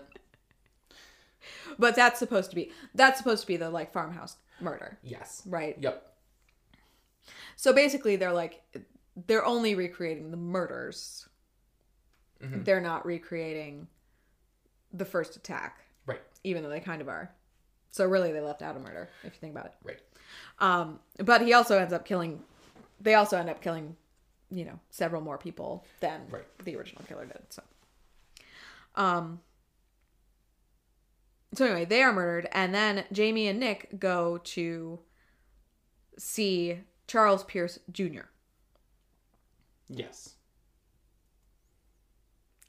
And he feeds them the answer, like verbatim. I mean, not about the kid, but about the other one, right? Yep. He's like, listen, there was this guy named Frank McCready, and he was found dismembered, which is something the Phantom didn't do. Just let's keep that in mind. Near the train tracks. Mm-hmm. And that led people to believe that perhaps he was the Phantom and he had committed suicide by jumping in front of a train. Now, there was someone in the original case who was hit by a train who they thought could have been the Phantom, and he committed suicide by jumping in front of the train. So, like, that is sort of based in reality. And he's like, and his wife's name was Mary. And, of course, that makes Jamie be like, oh, my God, Mary. Right. This is for Mary. Right. It's all coming together. And he's like, did he have a son? And he's like, yes, but he was a drunk, and he's dead. And they're like, oh. And he's like, but he might have a grandson. Right. Because, again, also, like, a grown man in 1946, like, that person's son in 2013 would be in their 60s. Like, it kind of has to be the grandson. Because, like, this guy's, doesn't move or act like a 60-some-year-old. Right. He acts like a young, sort of, prime of life type guy. Mm-hmm. So, we were talking about Texas Chainsaw Massacre. You're like, would a 70-year-old be able to do this? I don't know. They usually stop before that. But, and that Mary hated Texarkana, and she filled her children and her son and her grandson with, like, venom about Texarkana and about how they forgot about her husband, or they, like, did him wrong. I don't know. It doesn't make any sense. But he feeds them the answer. Mm-hmm.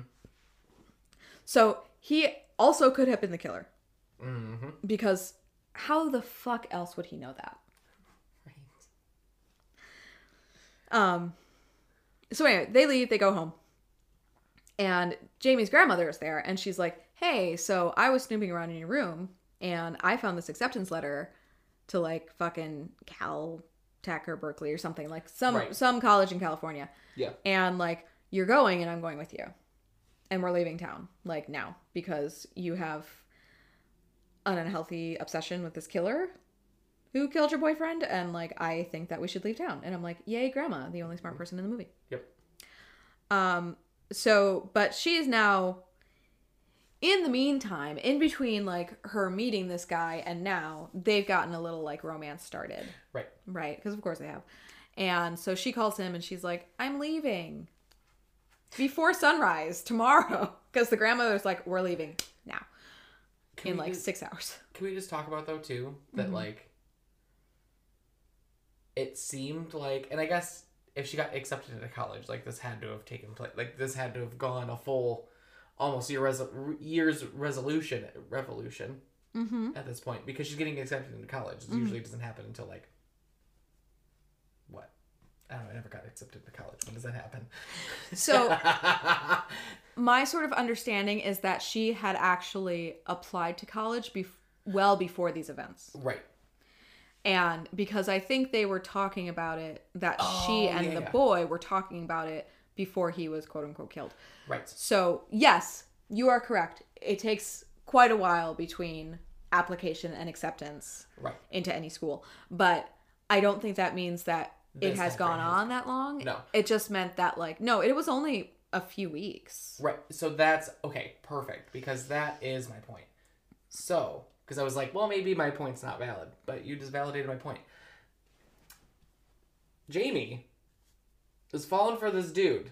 Oh, yeah. And is ready to, like, not go to college for him. Yeah. I'm like, girl, your boyfriend died, like, a week ago. But also, she's, like, 19. But your boyfriend died, like, a week ago. I mean, I get it. But, like, 19. I'm just like, damn. You moved on real quick. So, okay, how long was it? So, he died he quote-unquote died on Halloween. Mm-hmm.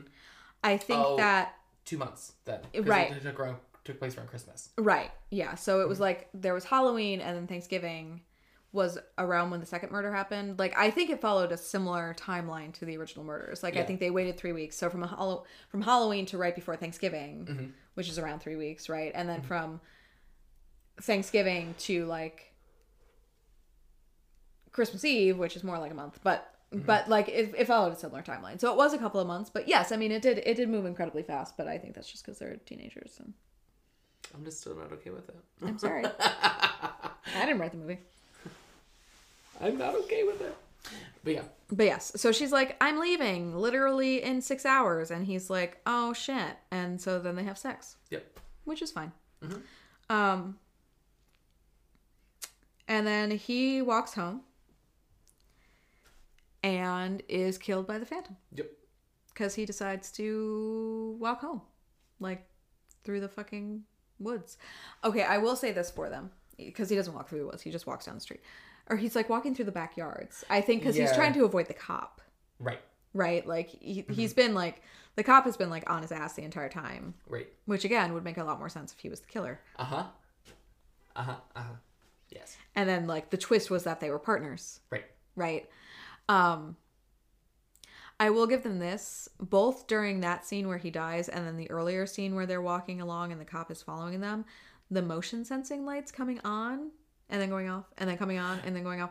That was a nice effect. Yeah, like that was cool. I did like that. And it was also like this really sort of smart, subtle nod to like the level of paranoia that suddenly I mean, I guess you don't know that every house didn't have that, but that every house has a motion sensor now because they're afraid of someone stalking around the streets. Right. So it's sort of like, and that did happen. Right. I mean, they didn't have motion sensing lights in 1946, but you know, the extent to people went sort of security nuts. Right. But yeah, so Nick is killed. And then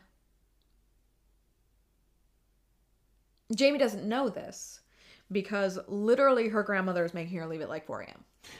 Yes. Like they are fleeing with the clothes on their backs. Yes. And like she tells the cop who's like supposed to be protecting her about the Frank McCready theory. Right? Which is hilarious. Like, I get, like, making the cop the killer. Like, that's always a good twist because, you know, no one ever expects that, even though cops have been killers. Hello. Oh, yeah. Joseph D'Angelo. But, it's like, he could have just opened an investigation. He didn't have to do all this. Like, you're a cop. You could just be like, hey, boss, can we look into this? Right. I'm just gonna make it happen. But anyway, she gives him all the information, and then they pull into a gas station, and then suddenly the guy becomes a sniper. Yes. And kills her grandma. Yep. Which is like, are you fucking kidding me? You're killing grandma now? Come on. So, like, the one good character. The one good character. And also several other people, like not just the grandma, but several other people also get it during the whole sniping phase. And she runs from the gas station into the old train station, and she finds Nick's body, and she's like, well, fuck, he's dead. And then she is hit by arrows because suddenly we have a new weapon. And why not? Yeah. And she falls down. And then she is surrounded by not one but two. Count them, two. Phantom killers. Which, again, doesn't make a ton of sense. No, I'm on board for the twist of two. Right. But no, you're right. It doesn't make a ton of sense. I mean, I feel like the Scream series has kind of ruined there being two killers. Yeah. Right? Like, you're never going to do it that well. Yeah. So just let it go. So one is revealed to be Deputy Foster, the very man who was charged with keeping her safe. Yep. Who, again, could have just opened his own investigation instead of doing all this, but his, mind was warped and poisoned by his grandmother and yada, yada, yada. And obviously he's just also a psychopath who wants to kill people. Like, right. No reason is good enough. So, like, you're just a psychopath who wants to kill people. And then the other one is Corey. Yep. The boy who was... Welcome back. The boy who was killed at the beginning of the film. And you're just... And at that point, I went, are you fucking kidding me? Yeah. Really? What? Yeah, as soon as I saw his face, I was like, yeah, I'm done here. I will admit that it took me a minute to even realize who he was. Well, they did the dramatic... Yeah. They did the dramatic reveal of his face, and I was like, wait, who the fuck is that? And I was like, oh, it's the boyfriend. Yeah. From the beginning. Yeah, because you saw him for a total of 5 minutes. Right, because he was just like the cannon fodder. Right. Like the first one gone. It doesn't make sense. But, and then she asks him why he's doing this, and he cannot give her a good answer. Because he doesn't, there's not a good answer. Because there's not a good answer because it doesn't make sense. No. Nope. And then, I mean, she kills them. I forget how. Hold on.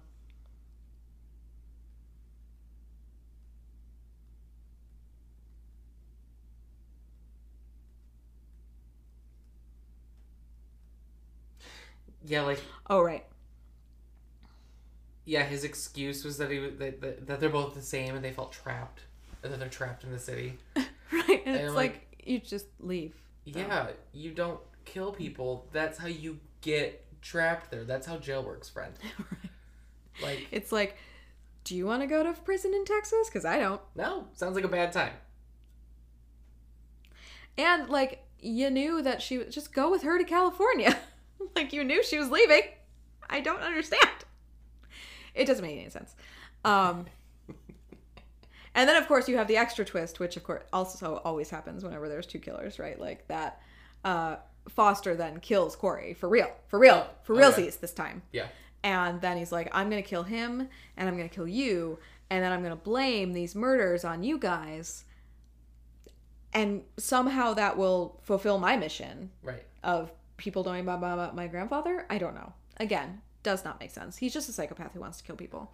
And, like, the other one is just his puppet. Yep. Which is fine. That's fine. That's a perfectly valid, because those killing teams absolutely do exist. Yep. 100%. Sure do. So, like, that would have been an absolutely valid, like, reason. They didn't use it. But... No. It's fine. No, because Nick could have been his puppet, too. Nick could have been his puppet, and it would have made so much more sense. Because Nick works... First of all, Nick works at the police station, so they knew each other. Nick works in the archive, so maybe he was obsessed with the case. He takes an interest in Jamie. He knew Jamie from high school, so maybe he was obsessed with her and was jealous of the boyfriend. I can just list 25 reasons off the top of my head why Nick would have been a better choice to be the twist second killer than Corey. Absolutely. Nick was an actual character that we cared about.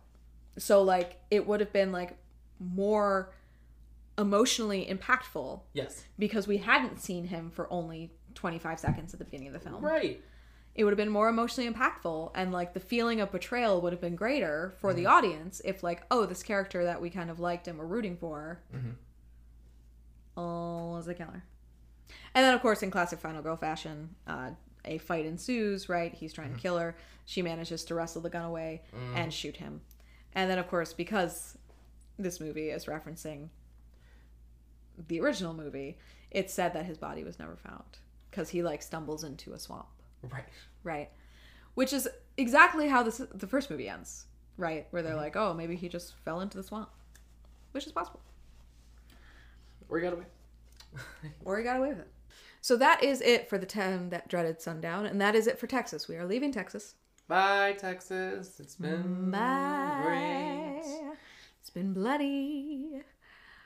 We are actually going clear across the country now. Because next week is April 1st, April Fool's, and we are beginning our month-long It's Stravaganza. Been waiting so long to say that. We're going to do every iteration of Stephen King's It. Yes. That has been adapted to film. So next week we will do It Chapter 1, and then 2 weeks later we will do It Chapter 2, and then on April 29th we will do the miniseries starring Tim Curry. And it's going to be super fun. So excited. these are, I mean, this is like Sean's thing. Yeah, these are one of my favorites. Yeah. This is top tier. Right. Remember how I was when Return of the Living Dead happened? That's how Sean's going to be when we do it. Yeah. It's so good, guys. So good. Even when it's bad.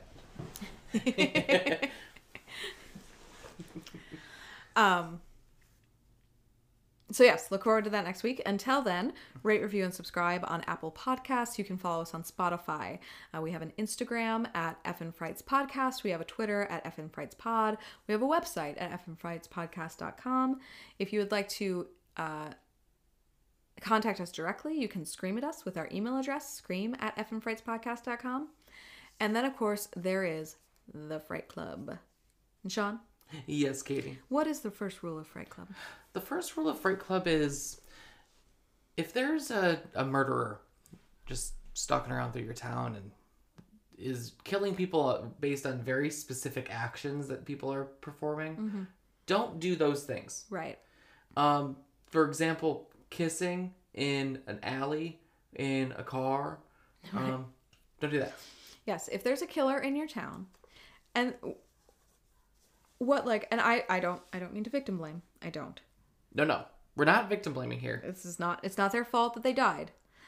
I'm just saying that I personally, if there was a killer running around killing people who were parking, I would simply not go parking. Mm-hmm. And that is not what happened in Texarkana. No. People kept going parking. They just kept doing it. And they died. And it's not worth it. Parking is not worth dying. So, Gays and Ghouls, tune in next Friday night. You'll be in for a fright. But until then, sleep tight.